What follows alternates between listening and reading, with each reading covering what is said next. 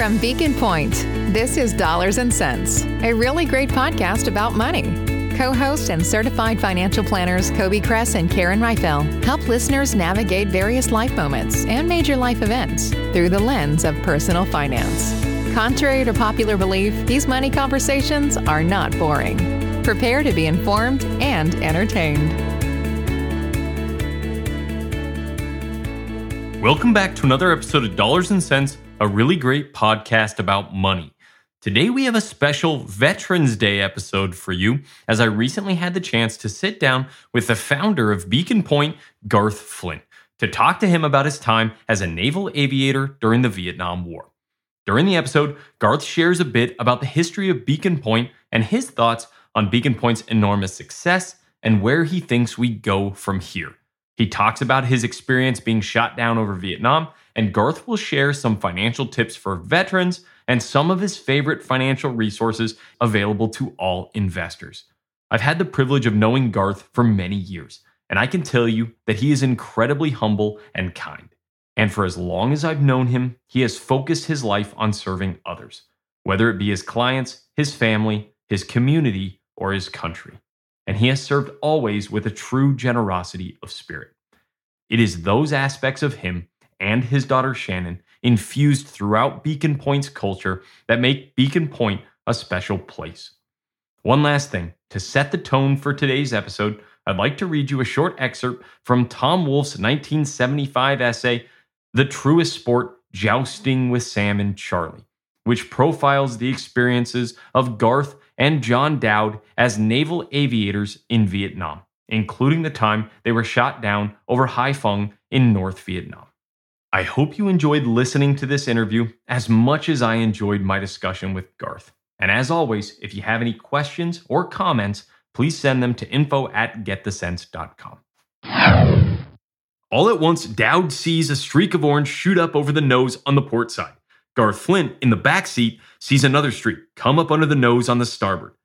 They both know at once, tracer bullets. They go to school with tracer bullets. The tracers show the gunners whether or not they're near the mark, and without any doubt, they're near the mark. Then they hear a sound like thwack. It sounds like nothing more than a good-sized rock hitting an automobile. The shot hit the bottom of the nose section. Dowd immediately cobs it, gives it full power in a furious bid to get up into the cloud cover and out over the Gulf. Every warning light on the panel is lit up red, but he still has control of the plane. Smoke starts pouring into the cockpit. The heat is so intense, he can barely touch sections of the panel. It's so hot, he can hardly hold the controls. The fire seems to be in the hydraulic system of the wheel well. He tries to vent the cockpit, but the vent doesn't work. Then he blows the canopy off to try to clear the smoke. But the smoke pours out so heavily, he still can't see. Everything metal is becoming fiercely hot. He wonders if the ejection mechanism will still work. He can hardly hold the stick. For Garth Flint, in back, with the canopy gone, it's as if a hurricane has hit. A hurricane plus smoke. Maps are blowing all over the place, and smoke is pouring back. It's chaos. They're going about 350 knots, and the rush of air is so furious, Flint can no longer hear anything on the radio, not even from Dowd. He wonders, can we possibly get back onto the carrier if the smoke is this bad and Dowd can't hear radio communications? Oddly, all his worries center on this problem. An explosion right in front of him. In the roiling smoke where Dowd used to be, there's a metal pole sticking up in the air. It's made of sections like a telescope. It's something Flint's never seen before, the fully sprung underpinning of an F4 ejection system sticking up in the air as they hurtle over the Gulf of Tonkin. This spastic pole sticking up in the front seat is now his only companion in this stricken ship going 350 knots. Dowd's punched out. Flint stares at the pole for perhaps 2 or 3 seconds, then pulls the ring under his seat. He's blasted out of the ship with such force that he can't see. Garth, thanks for joining us today. So glad to have you. Great to be here. Well, listeners just heard a little bit of an introduction about who you are from me, but so that they're not forced to take my word for it, can you give us just a brief introduction of who you are? Sure. Well, currently, I'm with Beacon Pointe. I was the founder with my daughter in 2002. Prior to that, I founded another firm, name of Canterbury Consulting, and going way back, I graduated from St. Mary's College, got drafted, went in the Navy, had a couple of interesting adventures there, and then joined Merrill Lynch and stayed in the financial services business pretty much all my life. You have really an incredible story, and you and Shannon, your daughter, and we'll talk more about that in this episode. I know listeners, a lot of them being Beacon Pointe clients, will love to know and learn a bit about the history of Beacon Pointe, which I think is a great story. And I think a great place to start, because you just touched on this. And this episode will air right on or right before Veterans Day, which is one of the reasons that we wanted to have you on, because you were a veteran, served in Vietnam, as you mentioned, in the Navy, and you had some pretty incredible adventures there that I think listeners will enjoy hearing about. And there's a lot of perspective that came from that. So tell us a little bit about the Navy and your experience there. Sure. It got started back in my day. The draft was there and you had to face that one way or another. So either when you turned 18 or graduated from college, you got the draft notice, and I got mine. I wasn't really paying attention. All my friends were saying, get in the National Guard, get in the Coast Guard, you're going to get drafted. And I wasn't paying attention. And sure enough, got the notice to report to the Army Induction Center in Los Angeles, because we lived in Santa Barbara at the time. And I had taken a test for the Navy, so I called the recruiter and he said, got you an appointment, Officer Candidate School in Rhode Island, where I went. And from there, that's where you get your commission. From there, I went to Pensacola because I was always interested in aviation. In fact, I wanted to be a pilot, but I knew my eyes were bad. So I memorized a chart and got caught the second time and said, gee, nice try. We like your passion, but we're going to send you to become a navigator. So I said, okay, that's second best. And it turned out to be a wonderful experience. But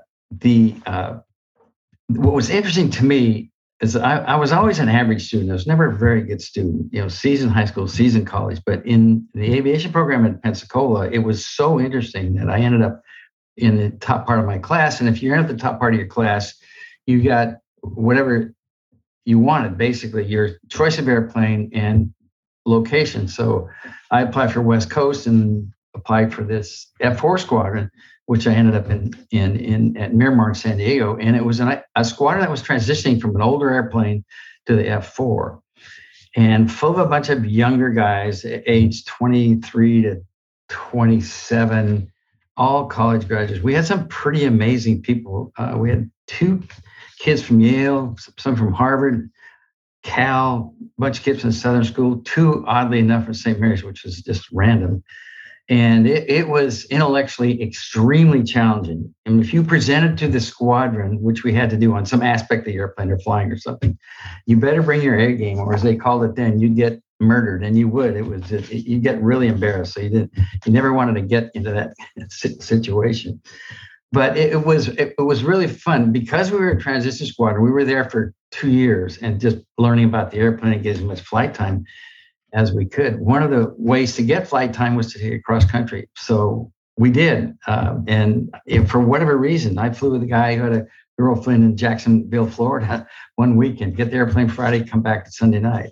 I flew with another guy to New Orleans over the New Year's holiday because his wife and his wife's family were there. I mean, I flew everywhere around the country because we could, and you needed a time, supposedly.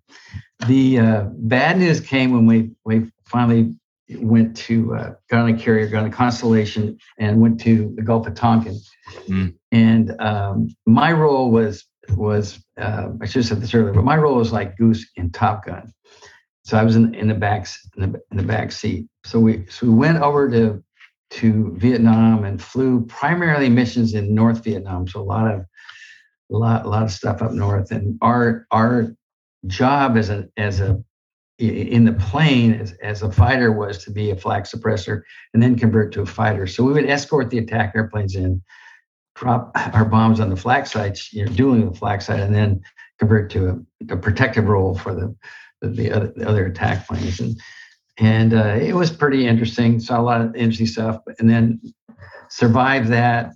Came back, got really fortunate, fell in love, married a wonderful human being I've been married to for a very long period of time, and then went back out on the Coral Sea. And on December 27th, 1967, we were on this reconnaissance mission in south of Haiphong, heading east, fortunately, instead of west, when we got hit in the front of the airplane, and it's immediately caught fire. And the objective was to get to the water, because if you got to the water, you would get rescued. And so we climbed up to get some altitude in case the airplane quit running. And a lot of smoke in the cockpit, blew the front canopy off. So there's no communication between John, Dad, and myself. And our wingman's telling us, you get out. You got a lot of fire. It's burning pretty severely. And I heard this big explosion. What the heck was that? I looked up in the front seat, and John's gone. So I have no control in the back. So easy decision. Out you go. And I remember coming back down to the clouds and looking down and seeing all these islands, which are a big part of the geography of North Vietnam, thinking, oh my gosh, we didn't get far enough south or east. So landed in the water, climbed in a raft, looked behind me, and there were some people on this little island on the beach, but they didn't seem to be too concerned. I never looked back because I didn't want to see a boat coming to greet me. Then maybe 20 minutes later, we had these rescue propeller, if you will, or SPADs, as they call them, aircraft on the squadron on our ship. And they showed up, and they orbit about, a couple miles away from you. They don't want to orbit right over you because they don't want people to know where you are. And I had a radio. We all had radios, handheld radios, but I could transmit, but I couldn't hear. So I said, hey, if you see two people in the water, just rock your wings. And we knew each other because we were in the same air wing on the same carrier. So we did a lot of things together. And pretty soon one of them dropped out, and I noticed he's coming right at me, and he's getting lower and lower and lower. And he flew across me probably 25 feet above me. And I could feel a little bit of the prop wash. Then he did a couple of rolls, waved to me, and went back to the orbit with his friend. I thought, what is that? What's he trying to do? Is he trying to kill me? So pretty soon, maybe 20 minutes later, the helo comes in, and those guys were amazing because it was enemy territory. It wasn't friendly at all. And they took a big chance in a slow airplane, if you will, and picked us up and got back to the carrier. And then we're in the ready room, and a couple hours later, the guys from the SPAD squadron come down, and I knew him right away, of course. And he said to me, hey, how'd you like that pass? I thought you were trying to kill me, but it was really what they were doing was that they were messaging me that everything was going to be okay. And so it was, and that was the part of it. So this story ends up in, as you know, in Tom Wolfe's book, in the book of short stories. And the reason that happened is that John Dad, who I flew with, ran into Tom in a bar, and they struck up a conversation. And Tom was always, as you know, interested in aviation because he writes stuff and so forth. So that's how that got published. And I was fortunate to spend a lot of time with Tom talking about. I never met him face to face, but because East Coast, West Coast thing, but spent a lot of time with him on the phone. And he was asking all the right questions. It was really kind of amazing. But he did take a story and he elaborated a little bit, but it was kind of interesting. But we were very, very blessed because a lot of people didn't come back, either killed or POWs. And we were, I think, there were 4 of us that got back out of the 24 that got shot down. So we flew in the water or something like that. We were very, very, very blessed. For listeners out there, and I'll put a link to this, but the story is captured in a Tom Wolfe story. It was in 1975, I believe. Garth, correct me if I'm wrong. 1975, it was published in Esquire magazine, and then it ended up in some of his books as well. And the story is called The Truest Sport, or the title of the story, The Truest Sport, Jousting with Sam and Charlie. And that story was actually in one of his books, Mauve Gloves and Mad Men, Clutter and Vine, as well. And at the beginning of the show, for those who listened, I read an excerpt from The Truest Sport.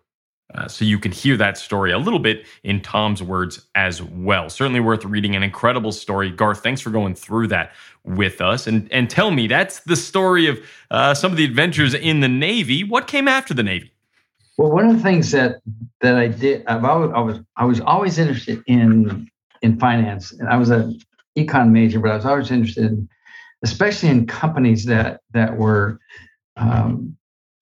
some person or group of people had a vision and they executed that vision and companies go public and they do well and grow. And that was always fascinating to me, how corporate America operates. So I joined Merrill Lynch right out of the Navy. I also stayed in a reserve squadron at Miramar that had F4s. This is right after Top Gun. So that was another fun part of life, because all we did was dogfight or air combat maneuvers. And that was as opposed to sitting at a desk all day and then go down and jump in an airplane, it was really a contrast, if you will. But back to your question, I started with Merrill Lynch. What I didn't agree with so much was their business model and how they dealt with clients so much. It was more products for the client and what's best for the firm than the other way around. So got into the institutional consulting business early on at Merrill Lynch, and then left Merrill, went to Kidder, and then we always wanted to be independent, so that's how we formed Canterbury Consulting. And then one of the issues there was the revenue model still was tied to commissions and fees, which I thought was a little bit of a conflict. So, as did two of my partners today, Felix Lynn and Doug Allison. So I had talked to Shannon, my daughter, about someday we should form a company, because she was working with an investment manager in Santa Monica. And so we set up Beacon Pointe, and then Felix and Doug and Matt joined us. And originally it was all institutional. I did have some Schwab accounts, but these were carryovers from Merrill and Kidder days, but it was primary institution, but it's completely reversed, if you will. It's as you know, it's more private client, which is great. And I think that what we do for private clients today versus when I was, in the business is just it's black and white. It's night and day. It's truly amazing, the financial planning tools that we have for clients. You can do so much more in terms of helping them achieve their objectives and goals and what they're trying to do. So really powerful tools. One of my maybe most powerful tools, like you said, or maybe one of my favorite parts of having a discussion with a potential client is when I explain to them, we don't sell any investments. We're on your side of the table, right? We're not trying to sell you a product based on a commission. We're trying to make sure that you end up in the right investments to reach your goals. And we're going to craft something to make sure that's the case. But you can rest assured, sitting on the same side of the table as me or across the table from me, that I'm on your side and I'm not compensated differently based on the investments that you're invested in. And that is a really, like you said, it's a really powerful, really freeing position to be in, because you really feel like you can put your clients first and they do better, they are successful, and that is success for you. And so I do really appreciate that. One of the reasons that I came to Beacon Pointe and wanted to be on this side of the business was for that exact reason. Yeah, no, that's absolutely right. I always feel that as an advisor with individuals and institutions for that matter, because they're made up of individuals, is that you're there to keep them out of trouble. You're there to protect them.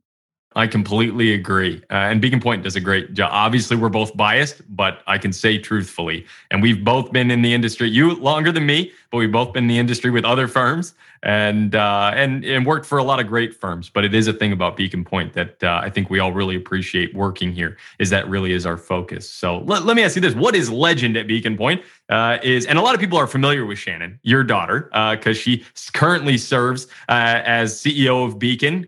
She's often featured on the cover of magazines. She's done amazing things. Talk to us a little bit about a project she did in college that led to Beacon Pointe.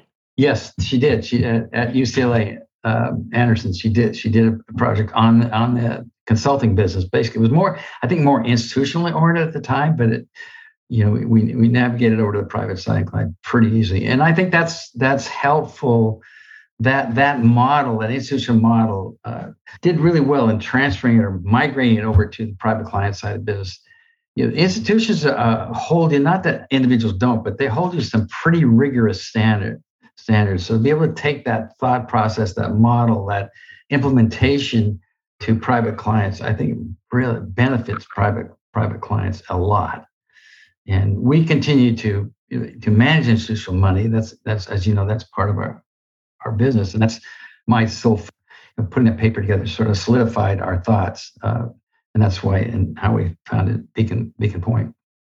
Garth, you talked about the private client side of the business. And when I think about the private client, what we mean there is individuals, right? Private individuals or families that we're doing financial planning for, investment management, all of those things. One group of individuals that we're really talking about today is veterans. So from your perspective, as a veteran and working in this industry for a long time, what do you see as kind of the greatest financial issue or topic for veterans? Either a concern maybe you have, or it could be on the other side, well, a positive development.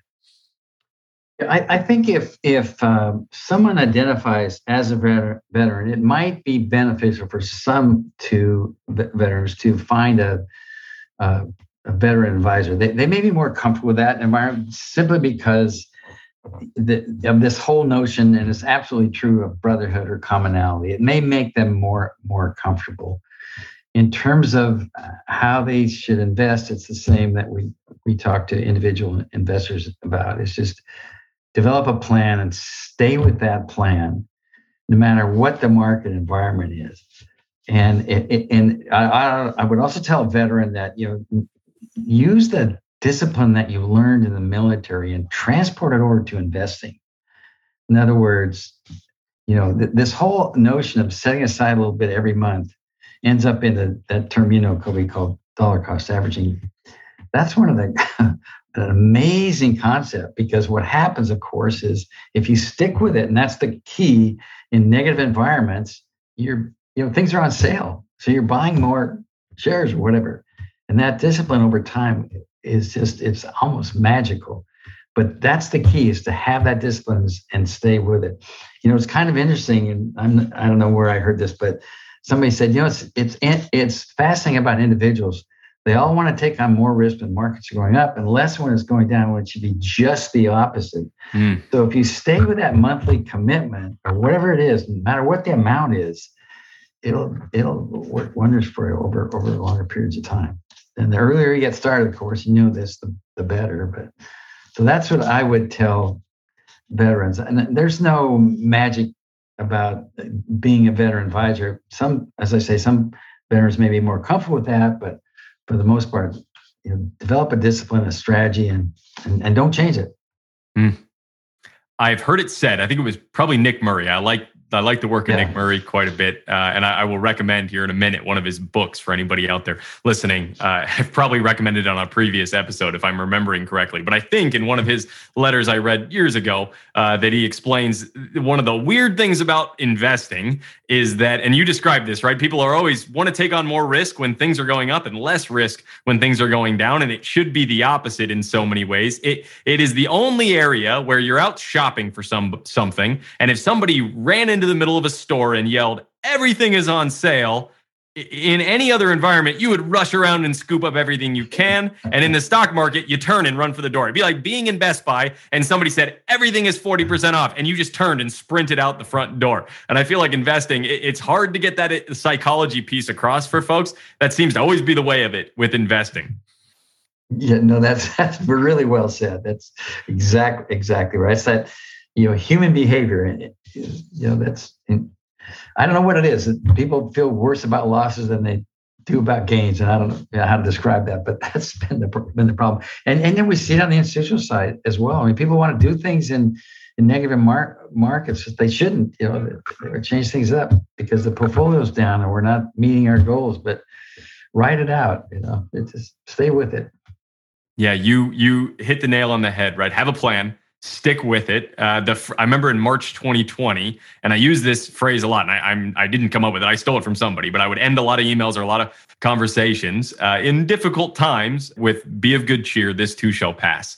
And I feel like that is the mentality. Look for opportunities, certainly, but also this will pass, right? Have confidence in your plan. Stick to it. You'll be glad you did. And anybody that stuck with their plan, as you well know, in March 2020, the most recent kind of dire example, February, March 2020, from a market pullback standpoint, they were very glad they did in June 2020, right? Because there were all these arguments about, would it be a W-shaped recovery or a V-shaped recovery? Well, whatever it was, it recovered very quickly. And anybody that didn't stick to their plan really regretted it. So I don't think there's any better advice advice in finance, then create a plan and stick to it. And find an advisor, to your point, find an advisor that you trust, so that when you're having that day where you don't want to stick to the plan, you will call them and you will trust. It's like your doctor, right? You want to find a doctor you trust when things are not going well. It's the same thing with your advisor.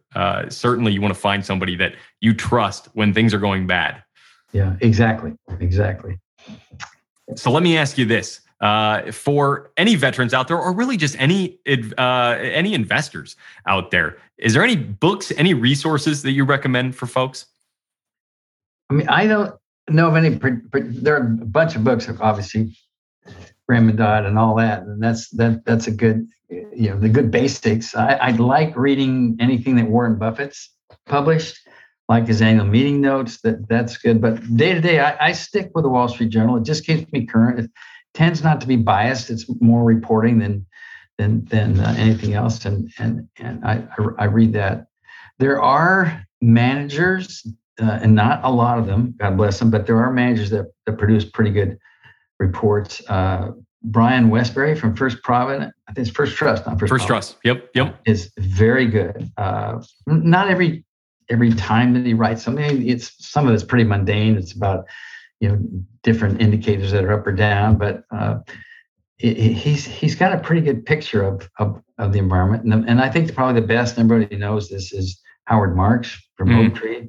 Writes a good piece. It's long, but it's very, very, very thoughtful. And then there's some others around. A technical newsletter. And I'm not a big chartist, but I like the perspective. Is Invest Tech out of they're up in Montana, Whitefish, Montana. It's comes out every couple of weeks. I mean, these are that you have to subscribe to that. The Howard Marks is pretty much available, as is Westbury's. You don't have to subscribe to those. But for listeners out there, we will put in the show notes a link to subscribe to both Howard Marks's is it Oaktree? I want to say Oaktree, right? Yeah, Oaktree, his newsletter. He puts out a newsletter about once or twice a year. It's not overly frequent, but it's excellent when it comes out. And actually, last year, during a lot of the volatility, he put out something like 4 newsletters in 4 months. It was really incredible. And you could barely keep up because he's so intelligent and his writing is so great that you'd get done with one, you'd digest it, and all of a sudden another one would pop in your inbox. You were glad to see it, but it was a little overwhelming. But then Brian Westbury writes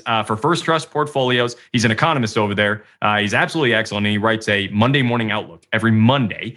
You can sign up, and it comes in, and I'm sure you feel this way, Garth. I look forward to it every week, and I gain a lot of great economic insight. And then Howard Marks also has a couple books, but I've read one of his books. Actually, I've read 2, but the one I would recommend for any just kind of investor out there that wants a good foundation is a book called The Most Important Thing. And the subtitle is Uncommon Sense for the Thoughtful Investor. So it's an excellent book, real basic, but still very insightful to read. So those are 3 great resources, and we will put all of those in the show notes. So feel free to jump on there and sign up for those newsletters, and certainly look for Howard Marks' book. And I will add one book to the pile. It's a book that I give to a lot of new clients when they come on board, which is Simple Wealth, Inevitable Wealth by Nick Murray. And I have mentioned that on the podcast. It's a little hard to get your hands on a copy. You can find them. You have to buy them from Nick Murray directly. But there is, in my opinion, no better foundational investor book for somebody just starting out. So that would be my other recommendation there. So Garth, we talked a little bit about Beacon Pointe, and it's amazing how far it's come in nearly 20 years. Founded in 2002 as kind of a starting point. Obviously, a lot of work done before then. And now here we are coming into 2022, which has to be just staggering, I'm sure, to look back on. But where do you feel like 2 things? What are you most proud of about Beacon Pointe over the last 20 years? And where do we go from here? Well, I'm really proud of the team that we have, the people we have working for us. That's the key to any successful business, the people that you have. And we've always had, Shannon and I have always had this attitude of, if somebody has an idea, let them run with it, and we want entrepreneurial spirit. And so that's what's driven the private client acquisition situation that we've executed on. So that's been one of the underlining thoughts and disciplines, if you will. From here on, I would expect us to continue growing. Me personally, I'm focusing a lot more now on insurance company assets. It's actually like starting all over because we're not known as an investment consultant in that arena, but it's an opportunity for us because we have the resources at Beacon Pointe to certainly support that. So I think we have a terrific future going forward. As I say, it's really based on the people, and I haven't been to all offices and met everybody, but plan to do that over the next year or two once we can get back to flying on a dependable basis.